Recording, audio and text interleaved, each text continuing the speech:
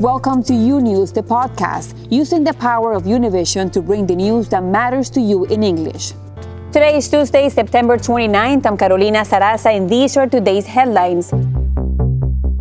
Across the planet, 1 million people have now died from the coronavirus pandemic, as health officials here in the U.S. are warning of a possible new surge. The New York Times continuing its investigation into President Trump's taxes, revealing massive debt and potential dangers to national security. And President Trump will take on former Vice President Joe Biden tonight in Cleveland, Ohio, for their first debate. This and much more today on U News, transmitting live from our newsroom in Miami. We begin with this. The New York Times continues to reveal details from its investigation into President Trump's financial dealings. Trump's reality TV show, The Apprentice, gave him new sources of cash and business. Andrea Linares has more on the controversy. The New York Times revealing more stunning details into President Trump's finances. Tax records the president has refused to release show when his reality TV show The Apprentice debuted in 2004, President Trump had clocked in almost $90 million in losses from his core businesses. But the paper says he still went on to earn $197 million from the hit show. That led to hundreds of millions more in lucrative endorsement and licensing deals, everything from Domino's Pizza and Oreos to laundry detergent and Serta mattresses. And he raked in $300,000 for speeches where attendees paid thousands to hear the secrets of wealth. Even with all this additional income, the Times reports the president still seriously struggled to stay out of the red. It's totally fake news, made up, fake. And then used his losses and questionable deductions to drive down his tax bill, paying zero federal income taxes in 11 out of 18 years they examined, and just $750 in the year he won the White House and in 2017. He has created the first grifter presidency in the history of the United States, in which his purpose in running for the presidency and exercising the powers of the presidency, the fundamental reason is to bail himself and his family out. It shows in policy. Now, this is an issue on the minds of voters. The latest polling in Georgia before the news broke showed the race between Trump and Joe Biden a dead heat. So how are voters in that state judging Trump now? The man is not perfect. I know that. I'm not perfect, but I think he's accomplished a whole lot. I just think that's wonderful. I work very hard at trying to pay as little taxes as is legal. However, others are furious and say Mr. Trump is no financial genius. We have a lot of immigrants in this country that work very hard for such little money, for such long hours, and they pay their taxes. The president taking to Twitter, accusing the Times of obtaining his tax information illegally and insisting that he paid millions of dollars in taxes, but was entitled, like everyone else, to depreciation and tax credits. The New York Times denies Trump's tax information was obtained illegally. And just in case you're curious to know, roughly half of Americans pay no federal income taxes, but the average income tax paid in 2017 was nearly $12,200, according to the IRS. In Miami, Florida, Andrea Linares, U News. Thank you, Andrea, for that report. Meanwhile, President Trump and Joe Biden are preparing for their first debate tonight in Ohio. The key issues, the economy and the pandemic. Janet Rodriguez has the latest live from Cleveland. Janet. Right, the stage is set here in Cleveland for this first presidential debate, and with very strong COVID restrictions. The podiums are more than 6 feet apart. No handshakes will be allowed amongst the candidates, and Chris Wallace, the host from Fox News, who will be moderating tonight's conversation. There will be no opening remarks, and it will go right into the questionings as President Trump will take the first question. Now, President Trump has said that he hasn't formally sat down to practice for this debate, that his practice has has come from talking to the media on a day-to-day basis and doing his job every day. Vice President Biden, on the other hand, has taken time away from the campaign trail to prepare for tonight. And he comes in leading in the polls. President Trump has been trailing sometimes by double digits, especially in some of the key battleground states and among Latinos, as we saw in our Univision polls. Now, for tonight, the topics of conversation will be the pandemic, of course, COVID-19, also the Supreme Court, race and violence. And we do expect for Chris Wallace to bring up the breaking news of the past 48 hours, which is President Trump's finances, those to be a hot topic of the night as well. Now, what will happen inside? Well, there will be a small crowd. We thought at the beginning that there will be no one present, but we saw the setup yesterday. We have been told that about 100 people will be present, mostly university executives. They all would have been tested, and they have to test negative, of course, to be able to be inside and present. Everyone will be required to wear a mask. The only ones who will not be doing so will be the president, Vice President Joe Biden, and the host. And it will be a night to remember. We understand that the president is coming ready to attack Joe Biden. Joe Biden is coming ready to set his platform clear, to talk about polity instead of politics. And this will be the first of 3 presidential debates to come, but one for sure that many are saying maybe for the history books. Back to you. Thank you, Janet, for that report from Ohio. In other election news, the widow of GOP Senator John McCain is joining Joe Biden's transition team. Cindy McCain announced her endorsement of Biden last week. Now, McCain says she will bring her experience as a businesswoman, philanthropist, and a longtime advocate for women and children.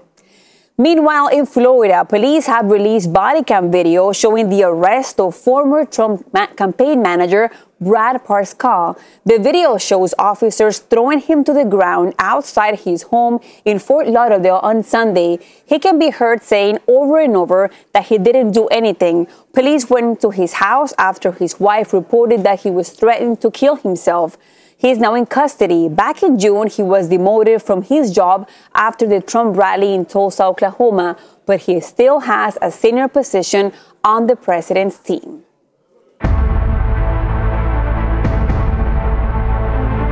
And now to the latest on the pandemic. The planet reaching the grim milestone of 1 million people dead due to COVID-19. Meanwhile, here in the U.S., the president promising rapid testing. Lorraine Casares has more details. 8 months into the pandemic and the world today waking up to more than 1 million lives lost to coronavirus. One of the biggest challenges we have is that some people just don't believe that this is a serious disease, even to this day. As a second wave starts to make its way through some countries, drug makers and scientists working hard to find a vaccine that helps humanity fight back. The U.S., the country with the most recorded cases, preparing for a possible surge in the fall-winter. President announcing Monday plans to distribute 150 million rapid tests across the country in the coming weeks. 18 million for nursing homes, 15 million for assisted living facilities, 10 million for home health and hospice care agencies, and nearly 1 million for historically black colleges and universities, and also tribal nation colleges. Experts warning a lot more is needed to really make a difference. Probably not enough. We need a lot more. I would rather see 150 million a day, not a month. We need to be close to a time when everybody in America can have a rapid test for free from the government to test their family. Meanwhile, children heading back to school, as a new study by the American Academy of Pediatrics and Children's Health Association, done by looking at a 5-month period between April and September, reveals a dramatic increase in the number of diagnosed cases among children. The data showing pediatric COVID cases rose from 2.2% of all COVID-19 cases reported nationwide in April to 10% in September. A former member of the White House coronavirus task force now speaking publicly, saying President Trump pushed the Centers for Disease Control and Prevention to downplay the risks of COVID-19 when it comes to opening schools. This was an effort, at times where I would get blindsided, where there would be junior staffers being tasked to find different data for charts that would show that the virus wasn't as bad for certain populations, ages, or demographics. He told the governors, you need to open the schools. You need to try to make it seem like everything's okay when in reality it's not. And I think it's because this response has been so broken along the way that it was anything to tell anything but the truth. And at a time where medical experts are calling to a stop of the politicization of science during this pandemic, a survey by Pew Research Center is revealing only 38% of U.S. adults have a lot of trust that scientists will do what's right for the country. Back to you, Carolina. Thank you, Lorraine, for that live report. Now, Thanksgiving is usually the first big holiday where families come together, but the CDC wants fewer in-person gatherings this year. The agency says staying home is the best way to protect yourself and others from the virus. If you do travel, the CDC believes you need to know the increased risk of getting and spreading the virus. The CDC also has suggestions for Black Friday. They say people should avoid going shopping at crowded stores and participating in a race for deals. Meanwhile, on Capitol Hill, House Democratic leader Nancy Pelosi introduced a scaled-down version of the coronavirus relief bill, a last effort to bring relief to Americans before the elections. Edwin Pitti has the latest from Washington, D.C. Edwin.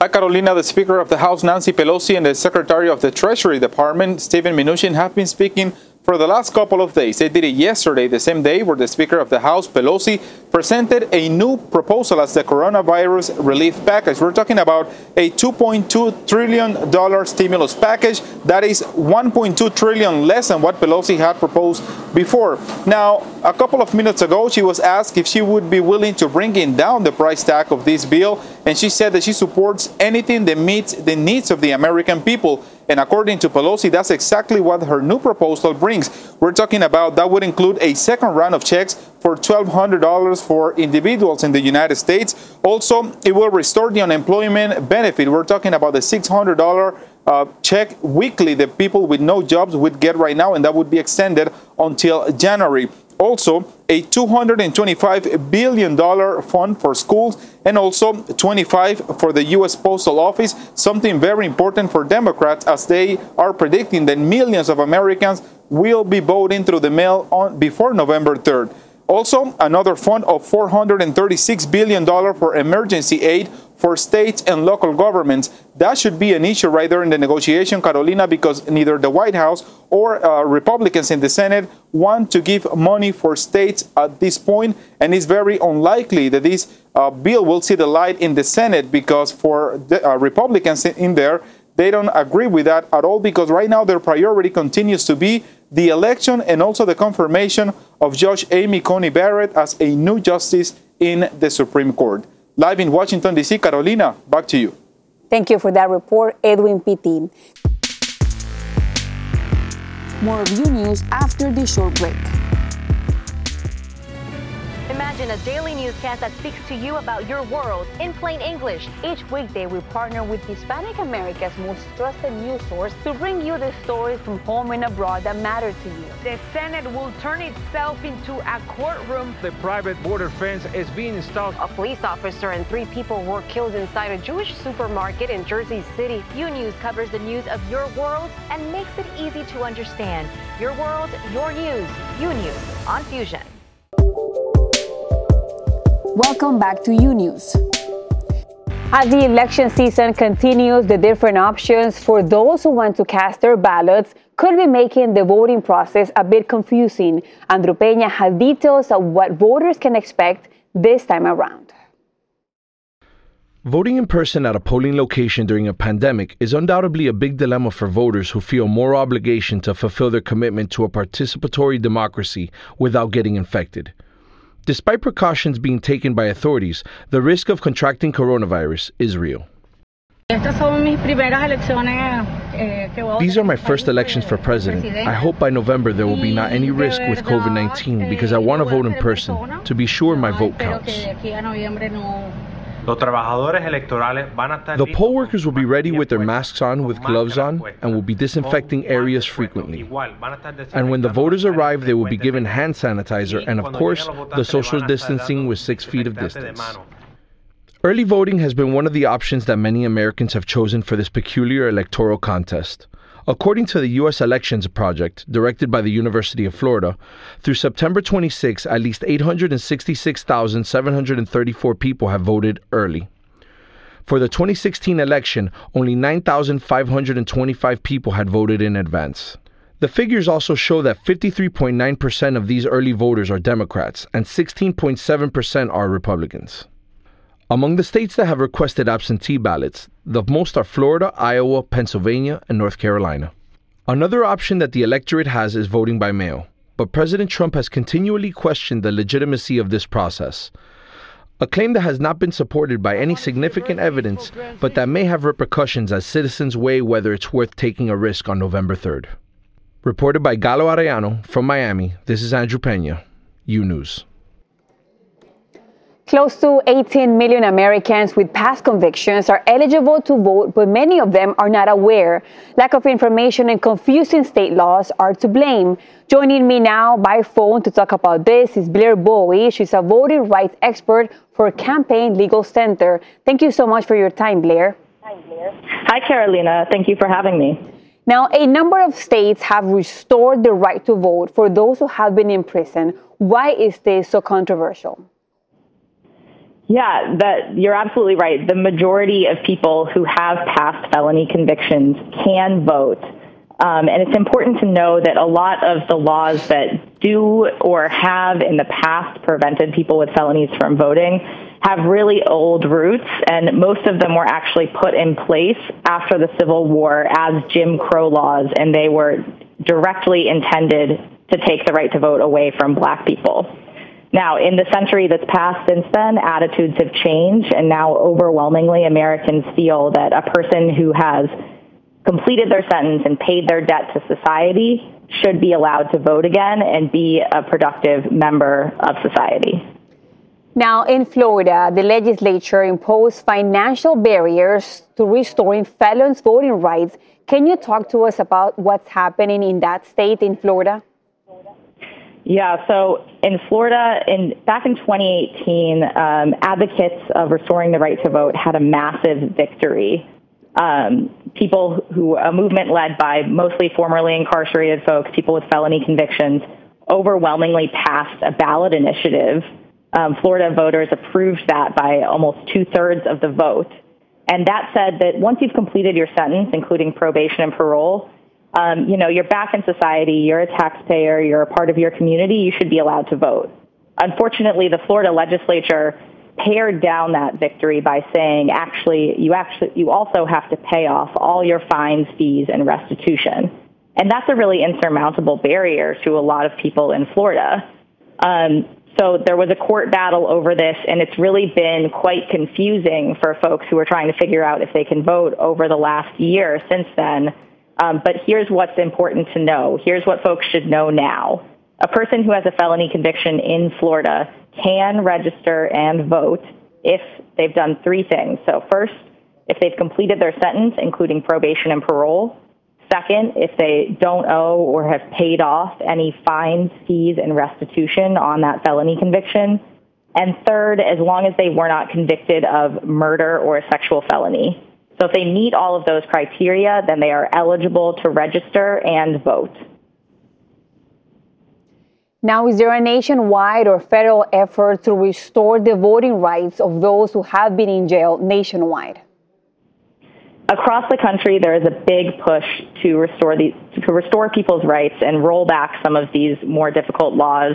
A lot of eyes have been on Florida, and the Florida Rights Restoration Coalition, which is the group that initially passed that ballot initiative that restored voting rights to Floridians, has actually raised a lot of money to help people who meet all the criteria to be able to vote again, except that they can't pay off their fines, fees, and restitution, to help pay off those debts so that if those people want to vote, they can. But it's really important that anyone in Florida who is being held back from voting because they owe fines, fees, and restitution, contacts the Florida Rights Restoration Coalition so that they can get those paid off so that they can vote if they'd like to. And people can do that by going to floridarrc.com/fines. Perfect. Thank you so much, Blair Bowie of the advocacy organization Campaign Legal Center, for your time today. Thank you for having me on. Thanks for listening to U News, the podcast. Don't forget to follow U News on Instagram, Twitter, and Facebook. And if you haven't yet, go to Apple Podcasts and subscribe, rate, and review. And join us tomorrow for a new episode. Until then.